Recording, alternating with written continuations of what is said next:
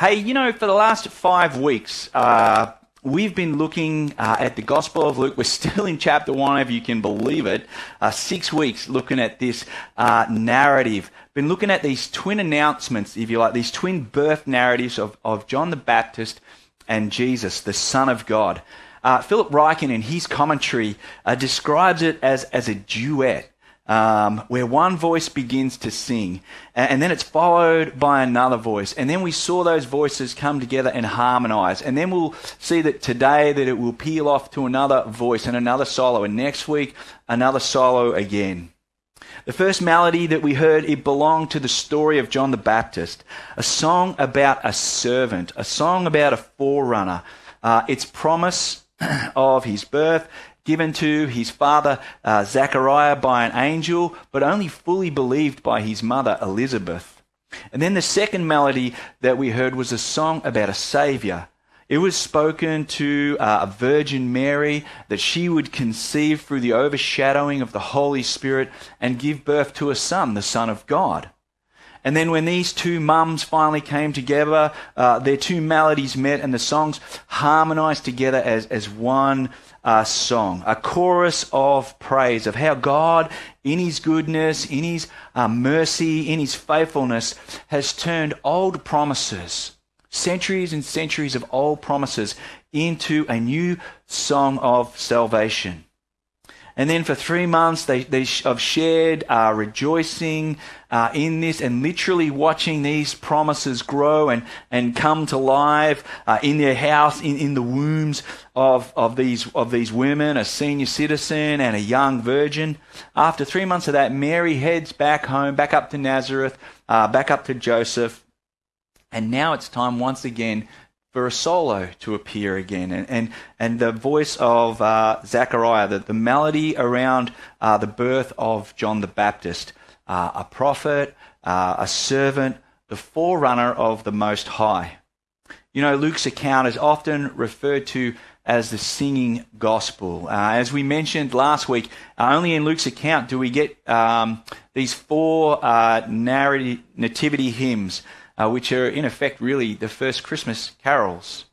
It's a gospel of a new song for the human heart. And it's why Christians love to sing so much. Well, throughout all this praise, these songs of God, there's been one silent figure just sitting in the background. He's been silent ever since God kind of put his corrective hand on him, his corrective judgment over him for lacking faith. For 9 months now, Zechariah, this man of public faith, this man of public service to God, who Luke tells us is he's righteous before God, blamelessly in all the commandments and the statutes of the Lord. For 9 months now, he's just been reflecting on how much of his outward actions, how much of the outward activity of his faith actually has real transforming, deep heart change in his heart, how much traction it's got down there. For 9 months, Zechariah has had to listen to how a young teenage girl was able to respond in trusting faith as the promise of God intersected her life in the most unimaginable, really, in the most miraculous ways possible. For 9 months, this devout religious man is being schooled about what faith in the heart looks like by a young girl. Why did he doubt? Why did he doubt the goodness of God to be able to be what he claimed to be able to do what he said he would? Why didn't all that knowledge that Zechariah had of God translate into a sure, trusting faith when it was needed? Well, that's what God, in his kindness, has given Zechariah time to think about, space to dwell on. For all that biblical knowledge and practice, for all of that perhaps even faith that's just turned into just ongoing kind of activity without any real genuine traction to pour down, to melt down into his heart. You know, the first question that comes to us from our reading this morning is, how do we receive God's kind of hand in our life when he seeks to reignite faith, when he seeks to correct us when we doubt, or when his discipline comes on our lives? To use circumstances, if you like, as he seeks to make real the faith and the trust that we should have in him. As he seeks to turn our knowledge into experience, or perhaps as he seeks to fan into flame a smouldering faith that's growing cold. And I wonder, if we push a little further into that, how has this current environment, these restrictions of COVID-19, the taking away of things, allowed us to sit and listen to what God is doing in our lives, given us space and time? Maybe you're someone who for church has been somewhat of a painful thing, somewhat of a thing that is quite a challenge for you to go into. But now, from the safety of your home, your lounge room, perhaps even your bedroom, you've been able to get in and hear about how God has broken into human history, how God has come to visit us in person, to powerfully save us. I wouldn't waste those opportunities. I wouldn't waste this time in this space. Zechariah doesn't waste his time in silence. He's been joining the dots of God's promises that his mind is steeped in. And they all trace to this moment. So when his tongue is loosened upon the naming of his son John, and we looked at all of that last week, Zechariah now finally joins in this song, is finally able to add his voice to the chorus of praise that is around this miraculous time. Now, we would think perhaps that his solo, if you like, would focus on his good fortune, on his miraculous son, on the taking away of the reproach of his wife Elizabeth. But that's actually not the case. The first words to pour out of his mouth in verses 67 through to 69 are these: "Blessed be the Lord, the God of Israel, for he has visited and redeemed his people by raising up a horn of salvation for us from the household of his servant David."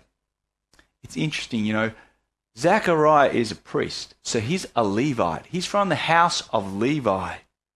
So his son John is not who's in focus here. It's Mary's child, Jesus. Mary and Joseph are the ones who are from the household of David, where this blessing, this promise is coming from originally from the tribe of Judah. Zechariah's song, like his son, will make much of Jesus as God's awaited salvation. It seems that Zechariah has grasped the staggering implications of what the angel has actually promised, of all that the angel has promised. He has spent 9 months listening to the miracle and the promises surrounding the child in Mary's womb, not merely marveling at the child and the promise that he has been given. His son would be a forerunner to prepare the way for the coming of the Christ, through whom God would powerfully and permanently visit his people. Zechariah begins his song with this common Old Testament way of giving thanks to God. We read it all through the Psalms. When they wanted to give thanks to God for his action in their lives, they would say, "Blessed be the Lord, the God of Israel."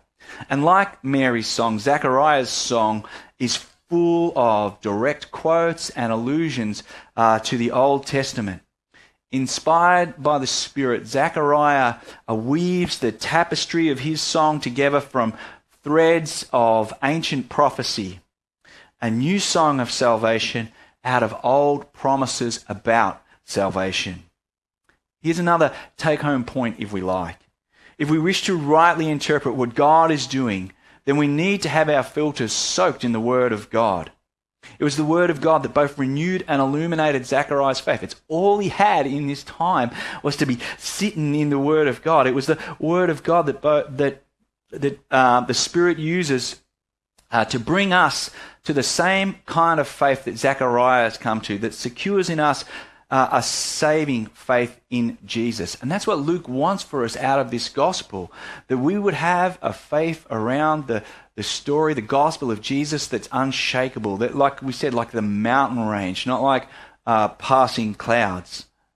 Well, Zechariah continues to layer down common Old Testament expressions as he breathes more clarity into the picture that they've painted. God is to be blessed because he has visited and redeemed his people. It's language associated with acts of God like the rescue out of Egypt. Whenever God's rescuing his people and saving and delivering them, he's pictured as visiting his people. Zechariah also says, the Lord has raised up a horn of salvation for us. The imagery around a horn in the Old Testament was used to convey power and strength. Beasts like ox and bulls would use their horns to dispatch and overpower their enemies. And kings were often referred to with this metaphor of a horn. This is a new song of salvation that Zechariah sings as he recognizes that God is doing something new. He is not merely raising up another prophet. He is not merely anointing another king. He is visiting in person to identify with, to dwell with, and to save his people in and through himself. Zechariah recognizes that true salvation lies outside of humanity, lies outside of him, lies outside of all of his pious good works, if you like. It comes from God and not from us. Salvation is not a human invention, but it is actually a divine intervention. It is not something that we can achieve by going to God with our good works, with our behavior modifications. It is something that God has done for us by coming to us in Christ, by coming to us in this child, conceived in the virgin's womb, this child who would be named Jesus, and it's all coming together in Zechariah's mind as he sings. The new note that Zechariah puts into this song of praise is the gospel of grace, that God himself has come to be our Saviour, that in his strength and in his wisdom, he will reverse all that sin has destroyed. He will turn upside down and renew all that sin has broken. He's going to come and he is closing the gap of distance between God and his people. This strong horn, this king of divine strength and origin, will save God's people from their enemies. Zechariah sings. And as this Gospel of Luke unfolds, we will see that the scope of our enemies is not merely political enemies, it's not merely militaristic enemies, but freedom from the slavery to sin and freedom from death that arises out of sin. You know, Paul, when he was writing the letter of Corinthians, and looking back on the life of Jesus and knowing that Jesus is coming back, he talked about how he will put all enemies under his feet. And they weren't merely political or military. He talked about how death would be put under his feet as well. This child is a king of divine strength and origin who's going to bring to us a never-ending quality of life in the presence of God. But this song is also a song in which God intervenes permanently and personally. While it's that, it's also a song of the fulfillment of God's promises that God has made throughout human history. These promises, as he gives them and as he fulfills them and as he builds a picture around them, are slowly building for us a picture of God's character for us, a picture that we can trust, a picture of steadfastness, of commitment, of love and grace for us, so that we can once again completely and wholeheartedly trust God rather than fear God, run to God rather than run away from God. Zechariah mentions the household of David, and it brings to mind all that has emerged over the centuries from 2 Samuel 7, about 1,000 years before this, where God promises to King David the throne, the kingly rule that began with him. It's never going to end. It's going to endure forever. And then about 740 BC, roughly 300 years later, the picture of the nature of this king who will establish this eternal throne becomes a bit clearer. It's going to be a child. It's a picture of weakness, of vulnerability. But this child will be a ruler who holds the characteristics and qualities that are normally reserved for God alone. A wonderful counselor, mighty God, everlasting Father, Prince of Peace. So we've got these two images beginning to merge. And Isaiah says it will be the zeal of the Lord who gets this together, who makes this happen. Then in Ezekiel 34, we have this incredible passage there. We get the development of this. About 23 times, God says that he is going to come, that he is going to search for and seek out and rescue all the lost people of Israel, that he's going to bring them back, that he's going to gather them together, that he's going to feed them, that he personally is going to shepherd these people, that he is going to bind up the injured, he's going to strengthen the weak, and he is going to judge rightly. And then in the last line of this incredible chapter where God's going, I, he just simply switches and said, and I will set over them my servant David to feed and shepherd them. And I'll be their God and he will be their prince. And these two lanes merge here. The Davidic king will literally operate as God himself. A great mystery emerging around this messianic picture until now. Until God visits his people through the line of David with a child of divine origin. God himself injecting himself into the line of David. And Zechariah then, he reaches back even further, nearly 2,000 years to Abraham, where God first spoke a promise of a descendant who would bless all nations, who would bring about peace to all nations. And you can read about these in Genesis 12 and 15 and 17. But God promises to save all nations through a son who would be the descendant of the barren womb of Sarah. And now Zechariah puts to song all these promises, all these prophecies, because he sees now that they are all coming true in this child Jesus. Jesus is the Savior that God has always had in mind. Jesus is the Savior that God has always promised to send. In the arrival of Jesus into human history, we see the faithfulness of God. We see the power of God. We see the steadfast love of God, the commitment of God. If you've ever wanted to know, does God care about us? Is God interested in us? And then the answer is yes, because God has become one of us in the person of Jesus. If you've ever wondered whether God can keep his promises, whether God can save us, whether God can deal with sin, then the answer is yes, in the birth of Jesus.